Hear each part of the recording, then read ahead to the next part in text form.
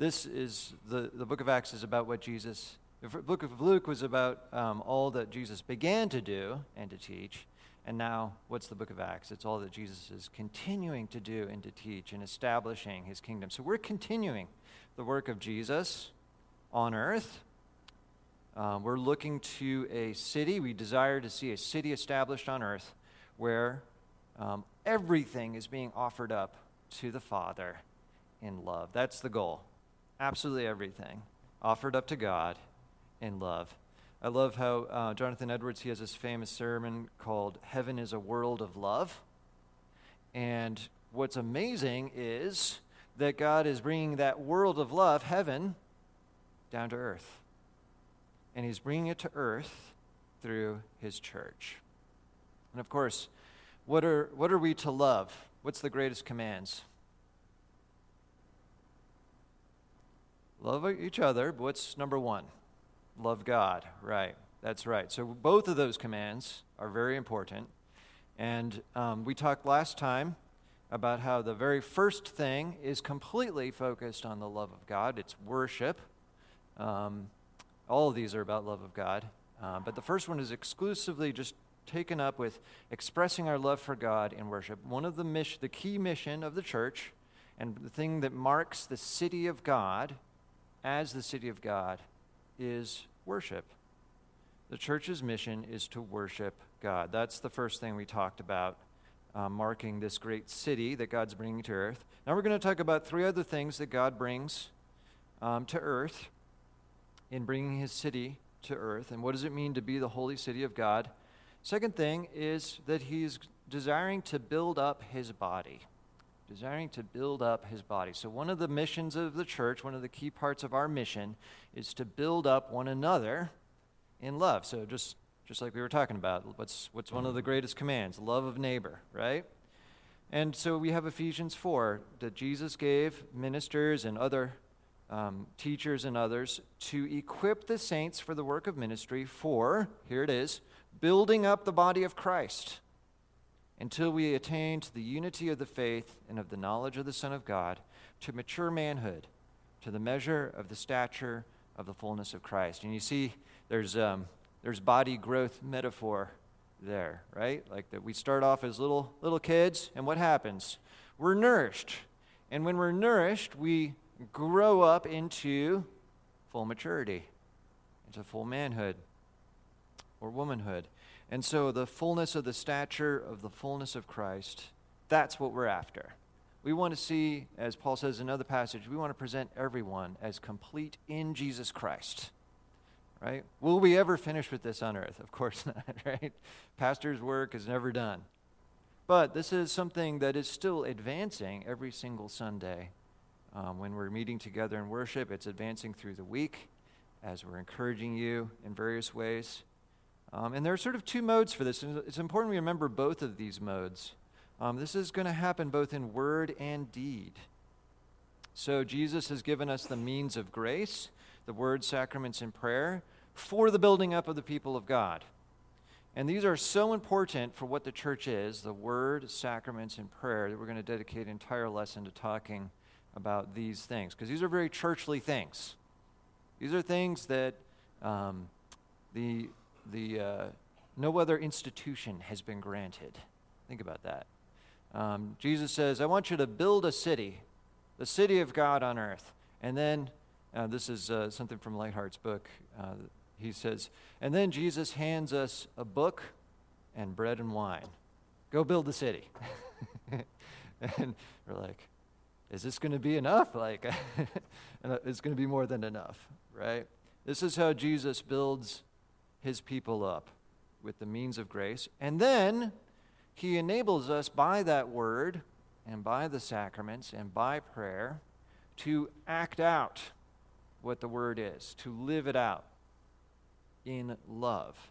And it's super important that we remember that those tangible acts of love are a key part of how the church builds itself up. It's not just speaking the word to each other, it's also showing the love of Christ to each other. And how does that work to build up the church? When believers in a church are not just speaking the truth, but also helping each other. How does that show the love of Christ and build up the church?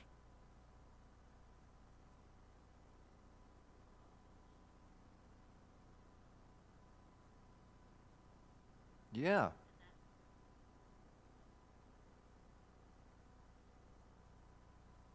Mm-hmm. Yeah. Yeah, John in the upper room discourse, Jesus talking to his disciples, he says, they'll know that you're my disciples by your love for one another. And so that's a witness not just to the world, but even to each other. Hey, we really are united to a loving Savior. Good. How else does showing the love of Christ in these tangible kinds of ways, bringing meals to people who are sick and going and helping out a brother or sister in something that they can't do but you can do, how does that serve to build the body?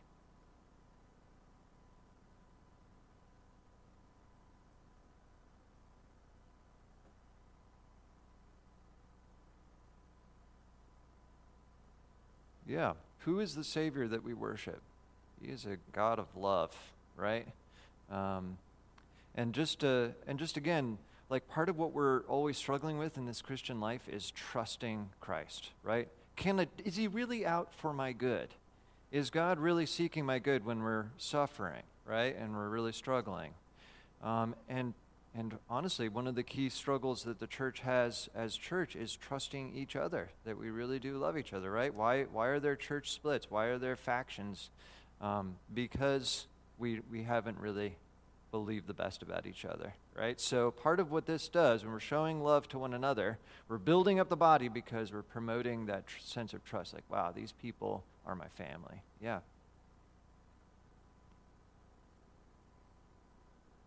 Yeah, that's right. Yeah, Matthew 25. Lord, when did we visit you in prison? When did we clothe you? When did we feed you? When you did these things, Jesus says, for the least of my brethren, you did it for me, right? So we're all united to Christ, the head, and so in doing this for one another, we are doing it for him, and we are promoting the unity of the body. And I think it's amazing that, as you think about, there are these two modes of building up the body, the word and deed. Well, there are two basic offices in the church. There's the word office, which is elders and pastors. We'll talk in a future lesson about the distinction between those. But there's the elders and pastors who are stewards of the mysteries of God and who are speaking the word, both in a public kind of preaching or teaching mode, but also in private, counseling and encouraging. And then there are deacons who are leading us in, like leading the charge in terms of the ministry of deeds, right? So Jesus, he has both his mouth and his hands, right? And we are living that out now in these two offices, which all are encouraging all of us. I think that's an important part of this. It doesn't say in Ephesians 4, Christ gave ministers so that they could do everything, right? Christ gave ministers and elders and teachers to equip the saints, everybody, to use their gifts to love one another. So we're supposed to be building up the body. What else are we supposed to be doing? We're also supposed to live for the honor of God in all of life. Think about these all-encompassing commands that are given to every single disciple. And this is just a selection, too. Whether you eat or drink, whatever you do all to the glory of God. Do what to the glory of God? Do all to the glory of God. Or 1 Peter 1:15, as he who called you is holy. How holy is God? Very holy. As he who called you is holy, you also be holy in all your conduct. Be holy in what? All your conduct. That's everything, right? And then we already talked about the two greatest commands. Love God with all that you are. Love your neighbor as yourself. Love God with what? With all that you are. With all your heart, all your soul, all your mind, all your strength. In other words, everything that you are. And so just think about that for a second. Is there any restriction on what does it mean to be a Christian? Is there any well, this is the sphere in which we talk about being a Christian, and then there's these other spheres that are just sort of irrelevant? No, there's no sphere that is irrelevant to who you are as a Christian. In fact, if you go through the scriptures, every sphere of life is addressed. God talks about money. Remember when John the Baptist was asked by various people, what are we supposed to do? A lot of what he said was about money, like the soldiers. Don't extort stuff from people and be content with your wages, right?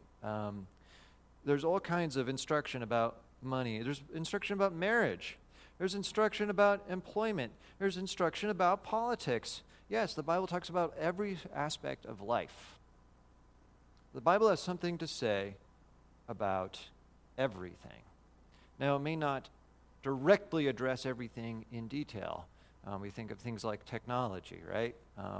Which certainly there were elements of technology in the first century AD and before. But it's not going to give you very, very specific instruction about here's how to use your smartphone or something. But of course, it still is telling us things about that when it says, love God with all that you are.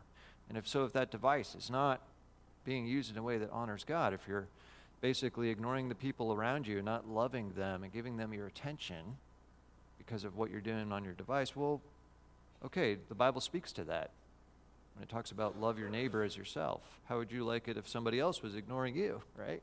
See, so it does talk about everything, every sphere of life. And this leads to the next point, that God is not merely about saving individuals. And this is so important because the church has fallen into, in so many different areas, it's fallen, and we today, it's part of the air that we breathe, that we as individuals, that's the most important thing.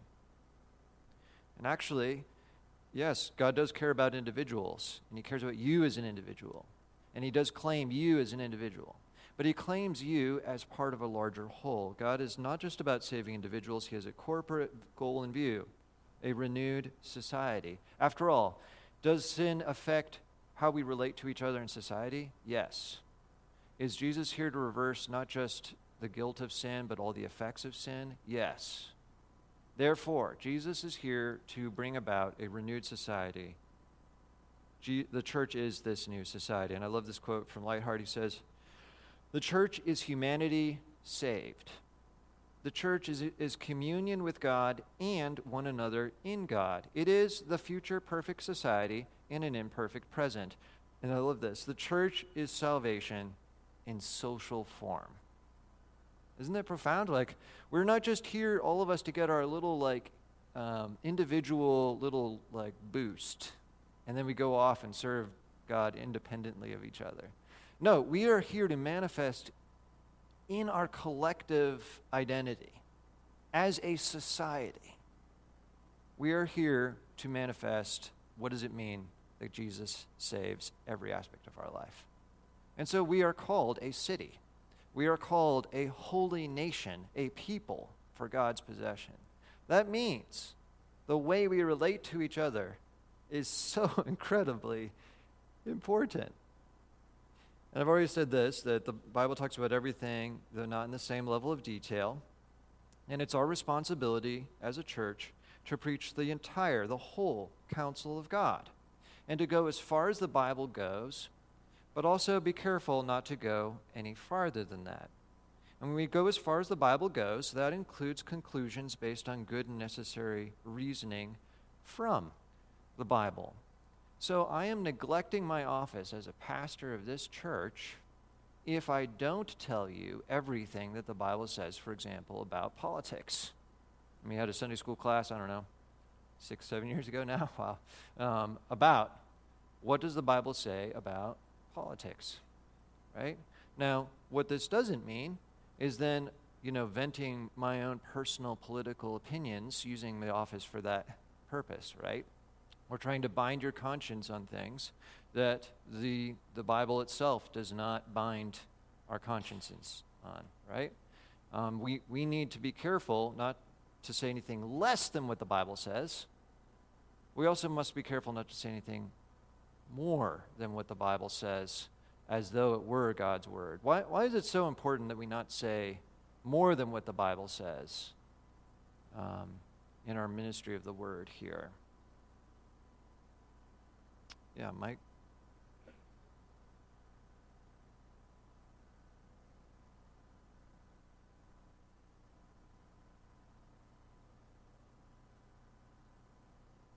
Yeah. It's profaning God's word in the sense that you're using something very powerful and very sacred for personal ends, to pursue a personal agenda. Good, yeah, Anna? Yeah,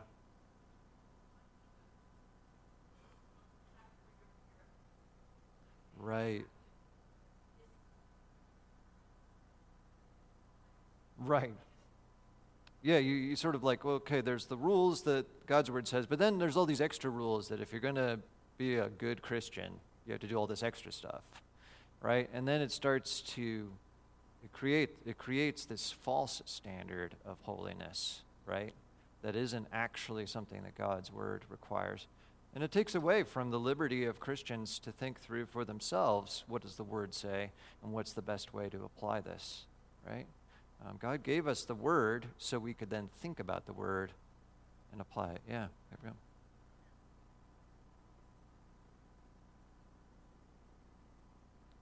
Yeah.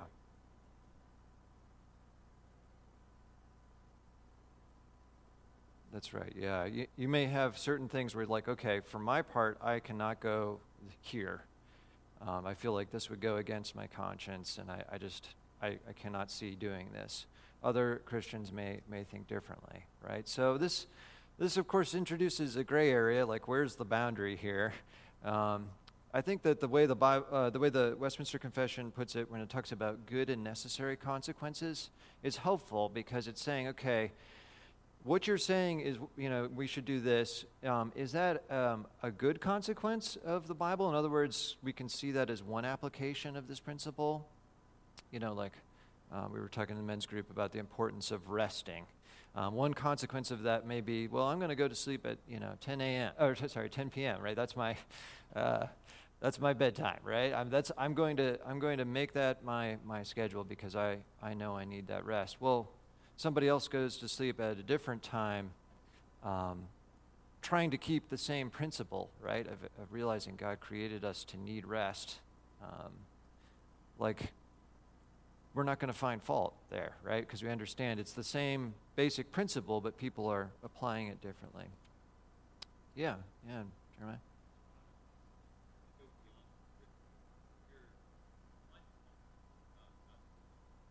Yeah, that's a good point. Yeah. If we go beyond what's written, it's like we don't believe the word is sufficient unto itself, that we have to legislate additional stuff. And this is an important point, too. Just the office of minister is a ministerial office as opposed to a magisterial office. Magisterial means you can legislate new stuff. There's one legislator of the church, of the laws of the church, and it's Jesus, right? We are simply ministers of his word. In other words, what he said, we pass on. We don't make up new rules, right? And so we allow for legitimate difference of opinion, liberty of conscience. And yet, as we are preaching the whole counsel of God, we're expecting that people in all spheres of their life are going to start now living for God in all of life. Remember, this is the mission of the church, living for God's honor in all of life. And Lightheart had a nice set of examples of this. A politician hears a sermon about justice for the poor, and he begins drafting legislation to assist them. A prominent businessman has succeeded in cutting corners. But after a sermon on Zacchaeus, he repents and begins making restitution to the people he cheated. Hearing a sermon on loving one's neighbor, a manager in an auto plant changes the way he deals with his employees. An assembly line worker in the same plant is convicted of his ingratitude and laziness and strives to be a productive worker. What do you think he's trying to get across in that quote? What's he trying to say when he gives those examples? Yeah, Anna?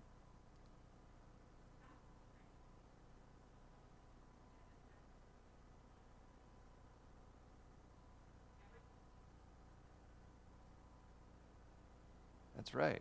Yes. Yeah, no matter what your station of life, you need to be applying the word to your situation as best as you can. And yeah, I love the variety of the different people he lists there. Yeah. Yeah, that's right. One of the ways you love and serve your neighbor and love God with all your heart and pursue holiness in all of life is through your vocation, right? And so as we're hearing the word, we don't want to have this sort of restricted, mentality of like, well, there's my religious side of me, Sunday mornings, and then there's the rest of my life, which all that stuff doesn't really have that much to say about. Actually, no, when we take what we get in the Word of God on the Lord's Day, and we bring it into all of life, not just our vocations, but our family and like what we do on our own and how we spend our free time, what are we doing? We are advancing the mission of the church. We are advancing the mission of the church to be a holy city in this old creation world, right? So the kingdom advances when all of a sudden, like the example he gave, a manager in an auto plant who's a Christian changes the way he deals with his employees to be more loving to them, more understanding of them, right? And in the same way, when that employee starts loving his neighbor and starts, working hard instead of like, well, I can get by and still make money by just being lazy, right? When he actually works really hard out of love of neighbor as an offering to God, we can point to that and say, wow, the kingdom of God is being manifested on earth. Jesus, the Holy Spirit is at work, right? Here's the kingdom of God coming in love of God and love of neighbor being manifest. I think part 3, living for God's honor in all of life. I think this is a really big thing that we don't often think of as like part of the mission of the church. That's why I took a little extra time on this. And then there's this. Being God's holy city, of course, means bringing in more into the great, joyous celebration that is the church of Jesus. Acts 1:8, you will be my witnesses in Jerusalem and in all Judea and Samaria and to the ends of the earth. And there's a bunch of scriptures I cite there, talking about this aspect of the mission. I love Acts 13:47, Paul and Barnabas saying that they have received a mission to be, it's too small a thing that my salvation should be for the Jews only. No, I will make you a light to the nations that my salvation may reach to the ends of the earth. So we are made to be a light to the nations that the salvation of Jesus Christ may reach to the ends of the earth. And by the way, there's another passage that shows that our mission and the Savior's mission are interconnected, right? Luke chapter 2, when Simeon picks up the little baby, Jesus, who's come to the temple for the very first time, he says, this one is to be for a light to the nations, that the salvation of God may reach to the ends of the earth, Isaiah 49:6.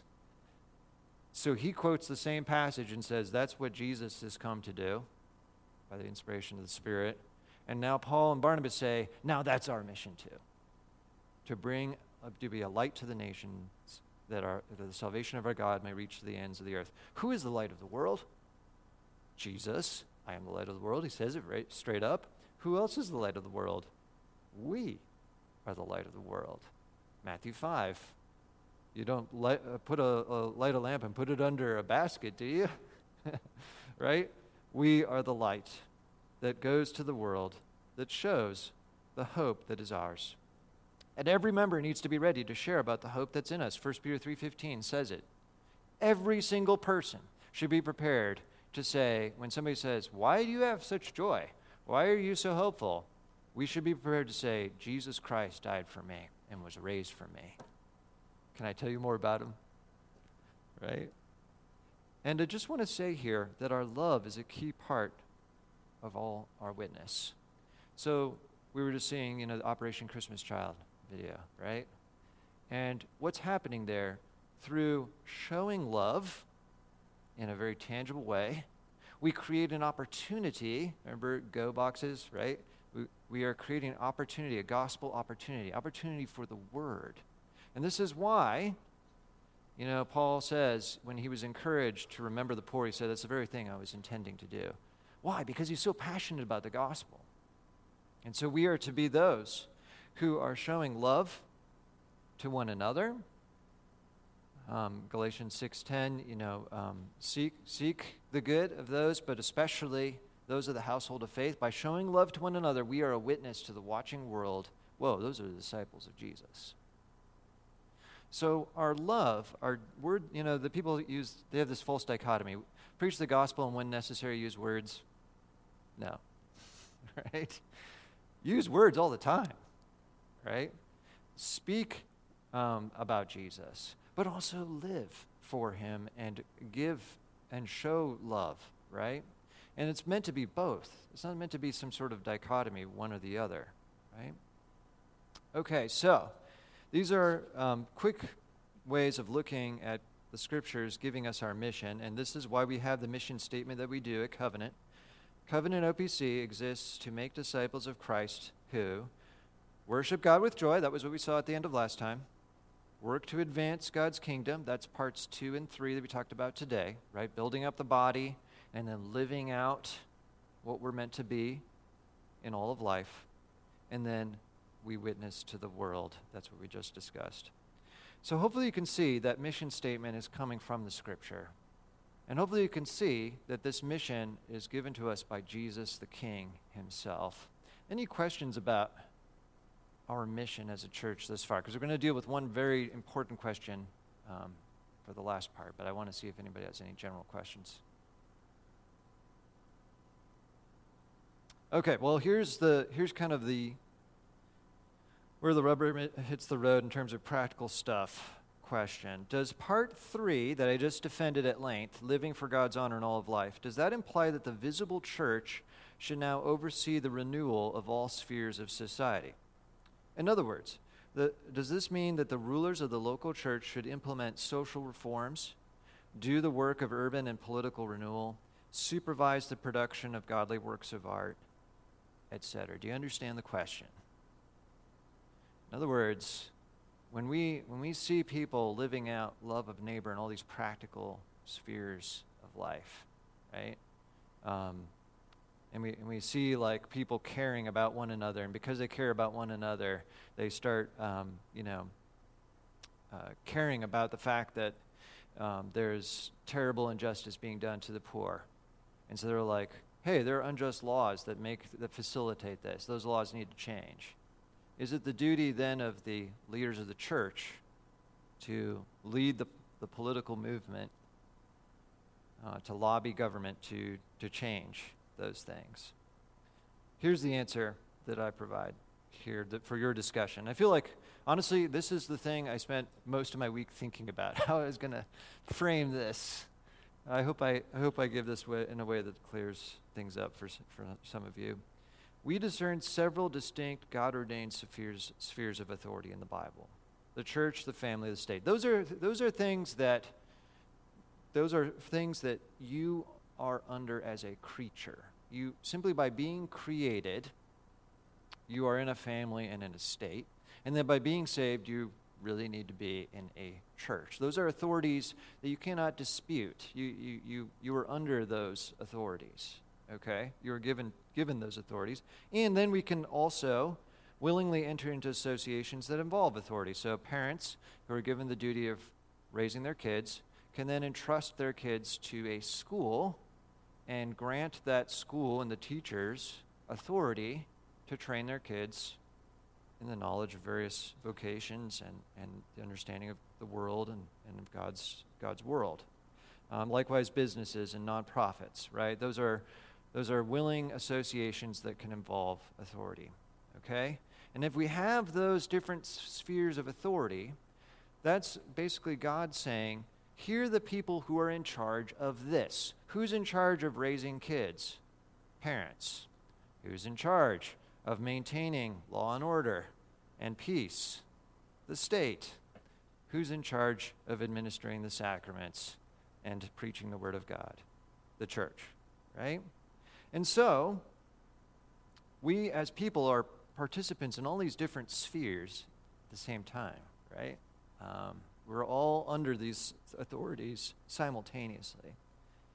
And this is where we need to distinguish between the church's organization and the church's organism. I give Kuyper the credit for this. He's the one who helped me to think this through. As organization, that is what we do under the direct oversight of the leaders of the church. In other words, what are the things that the elders and pastors have authority to kind of control and to manage? What has Jesus entrusted to them? That's the thing we're trying to figure out. Those things are the things directly in our sphere: the administration of the word and sacrament, the encouragement and discipline of our members, care for the poor. Those are all things that have been directly given to us by Jesus Christ, and that therefore the elders and pastors need to see to doing properly. And so in each of those tasks, we do what we do, and we don't claim any authority beyond what the Scriptures require. And this goes back to what we were talking about before, right? Where we can tell you, right, that that a man and a woman ought to be married.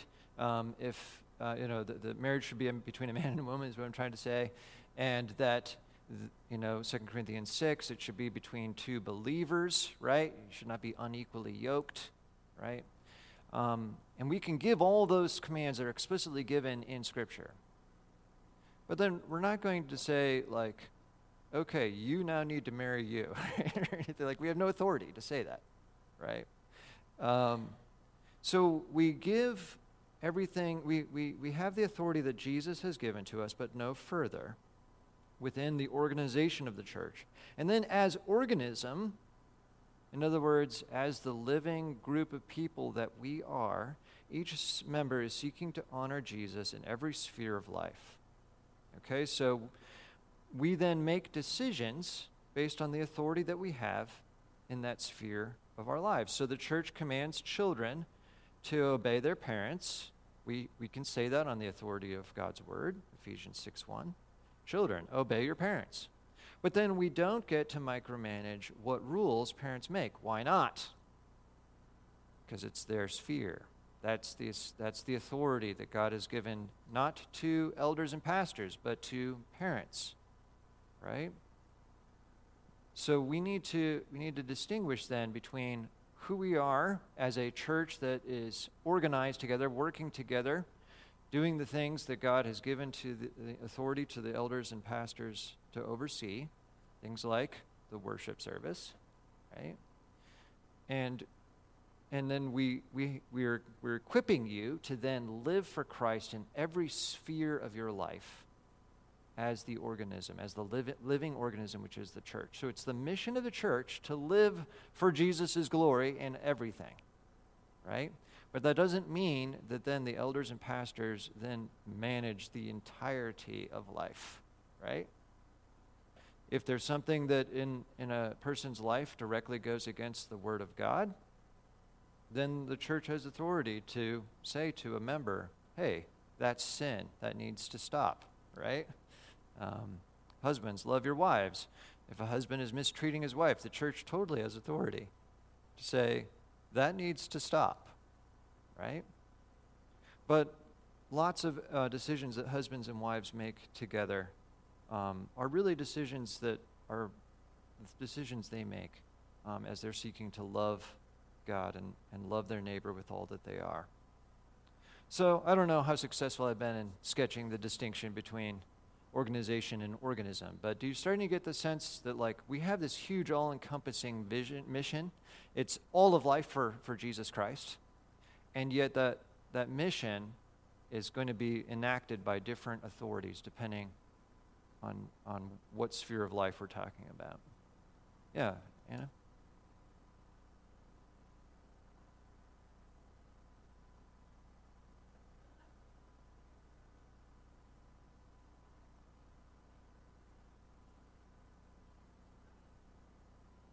Yeah, that's a great point. Yeah.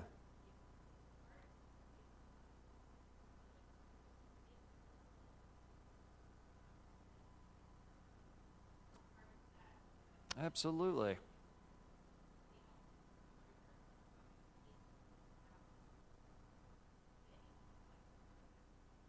Excellent. Yes, yeah. Yeah, we're all gifted differently, and there may be different aspects where we see, wow, this is a place where we really want to see the kingdom of Jesus come, right? And those are great examples too. Like, I feel really called. I love doing evangelism, right? Other people are like, well, I really love doing this kind of service, or I really feel a burden for what's going on in this sphere of our world. Like, some people are really just like, I really feel a burden to see more just laws enacted that are really going to honor God and make for a better society. Awesome. Not everybody feels that way, right? And that's a gift to be able to have not just the desire, but the abilities, right? Good. Well, let's see maybe by these examples, if we can keep the organized church within the limits of its mission and maybe apply these principles. And maybe it'll start to click as we use these examples. So, and this is very carefully worded, I'm not talking about the church as organism. In other words, all of us in our just sort of daily lives seeking to honor Jesus in everything that we do, okay? But I'm talking about, should the organized church have a club or magazine about discussing literature or art? Yeah.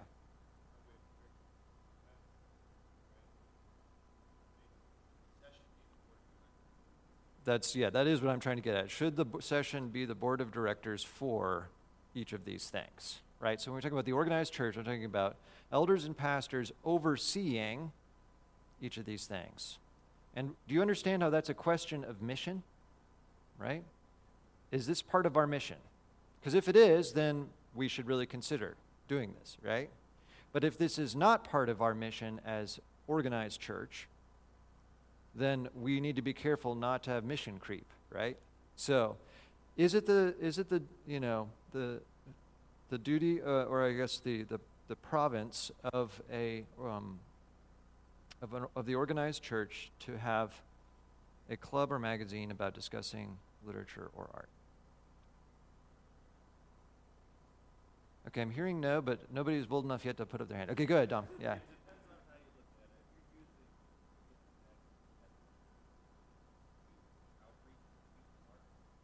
Hmm.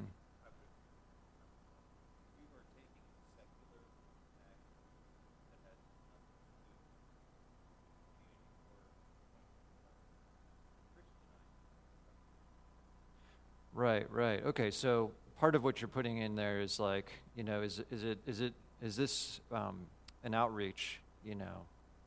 Is this a way of doing outreach? In other words, and I think part of what I'm trying to say too, when I say that we're trying to offer all of life to Christ, is that there is no secular realm. So, like when we talk about the arts, or we talk about literature. There is a sense in which every single thing we're reading and we're encountering and we're creating, we're seeing that it either is honoring to God or not honoring to God, or there are things about this that in every way we're trying to perceive it through the lens of the Scriptures. So obviously this is an area, the arts, that we want to consecrate to Christ, right? As Christians, we want to give these things to the Lord Jesus. I see your hand, Aaron. Go ahead.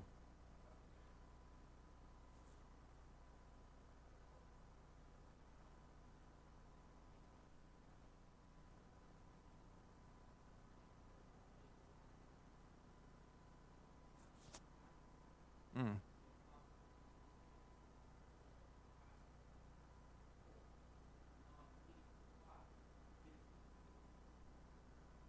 Yeah.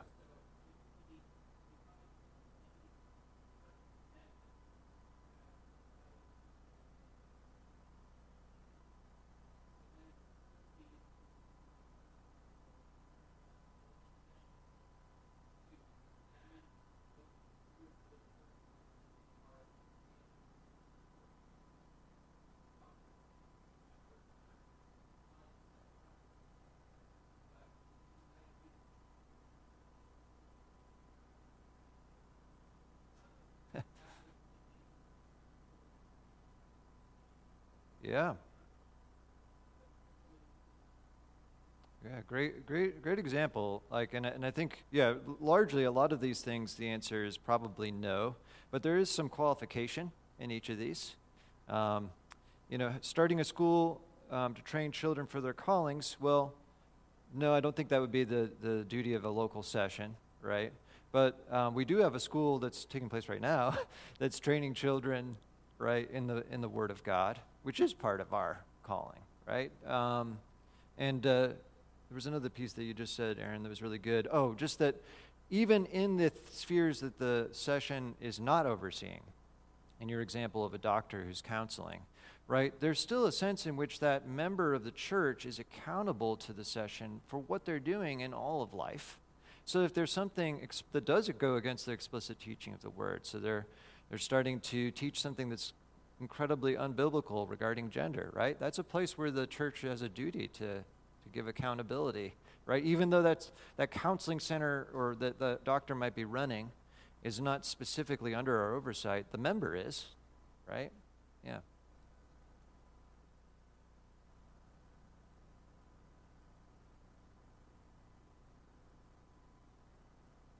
Yeah. That's right. Yeah. Yeah. Songwriters and others who, authors who run their literature through trusted pastors and elders asking for their feedback. Is this going to represent Jesus well, right? That's a really great example of honoring. Yeah.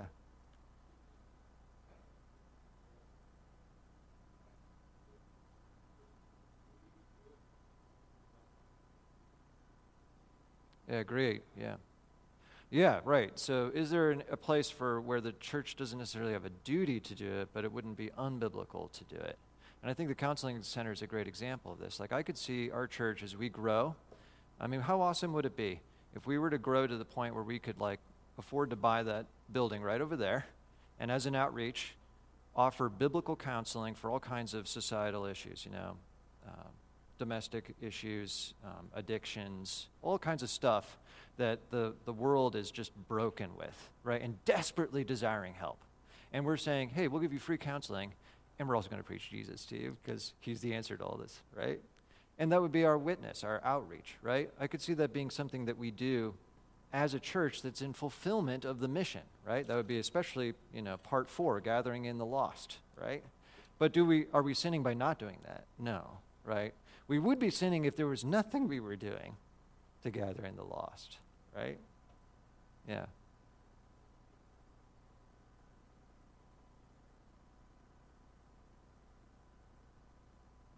Right. Right. Yeah. Yeah, I know I've seen hospitals of that nature. Yeah. Um, yeah. So as you can see, like there's fuzziness on some of these and places where we need to think carefully. But part of what I'm trying to help us to see is that we really need to stay focused on the core mission of the church and realize that sometimes what a believer feels a burden to do is something that maybe shouldn't be a direct ministry of the church, but a group that they themselves start because they love Jesus and they want to see Jesus brought to the sphere that needs the gospel. And it's still an outworking of the church's mission, just the organic church, not the organized church. Yeah.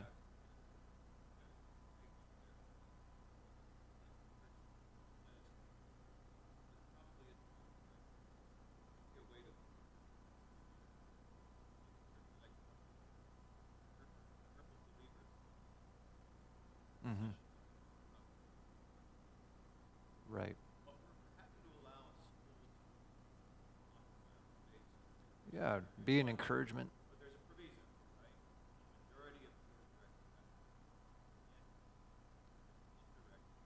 Yeah. Yeah.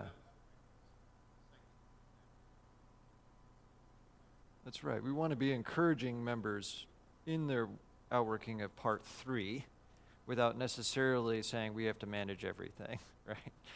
Good. Well, I wish we could keep the discussion going because I can tell it's good. We'll hopefully get to return to some of these issues in future classes. Let's pray. Lord, thank you for the mission that you've given to the church. We are truly in awe that you desire to complete the great work that Jesus began and to make us to be that light to the nations, that your salvation may reach to the ends of the earth. A salvation that includes not just individual souls being forgiven and saved, but then their entire lives being reclaimed and restored and offered to God, so that the holiness of God and the glory of God shines forth even in this dark world. Lord, we are so awestruck that you have given us this mission, and we want to be faithful. And we're excited to do this mission. We pray that we would do it well, that we do it in keeping with the structures that you have appointed in your word. And we pray that we would be found faithful in the last day. And we ask it in Jesus' name.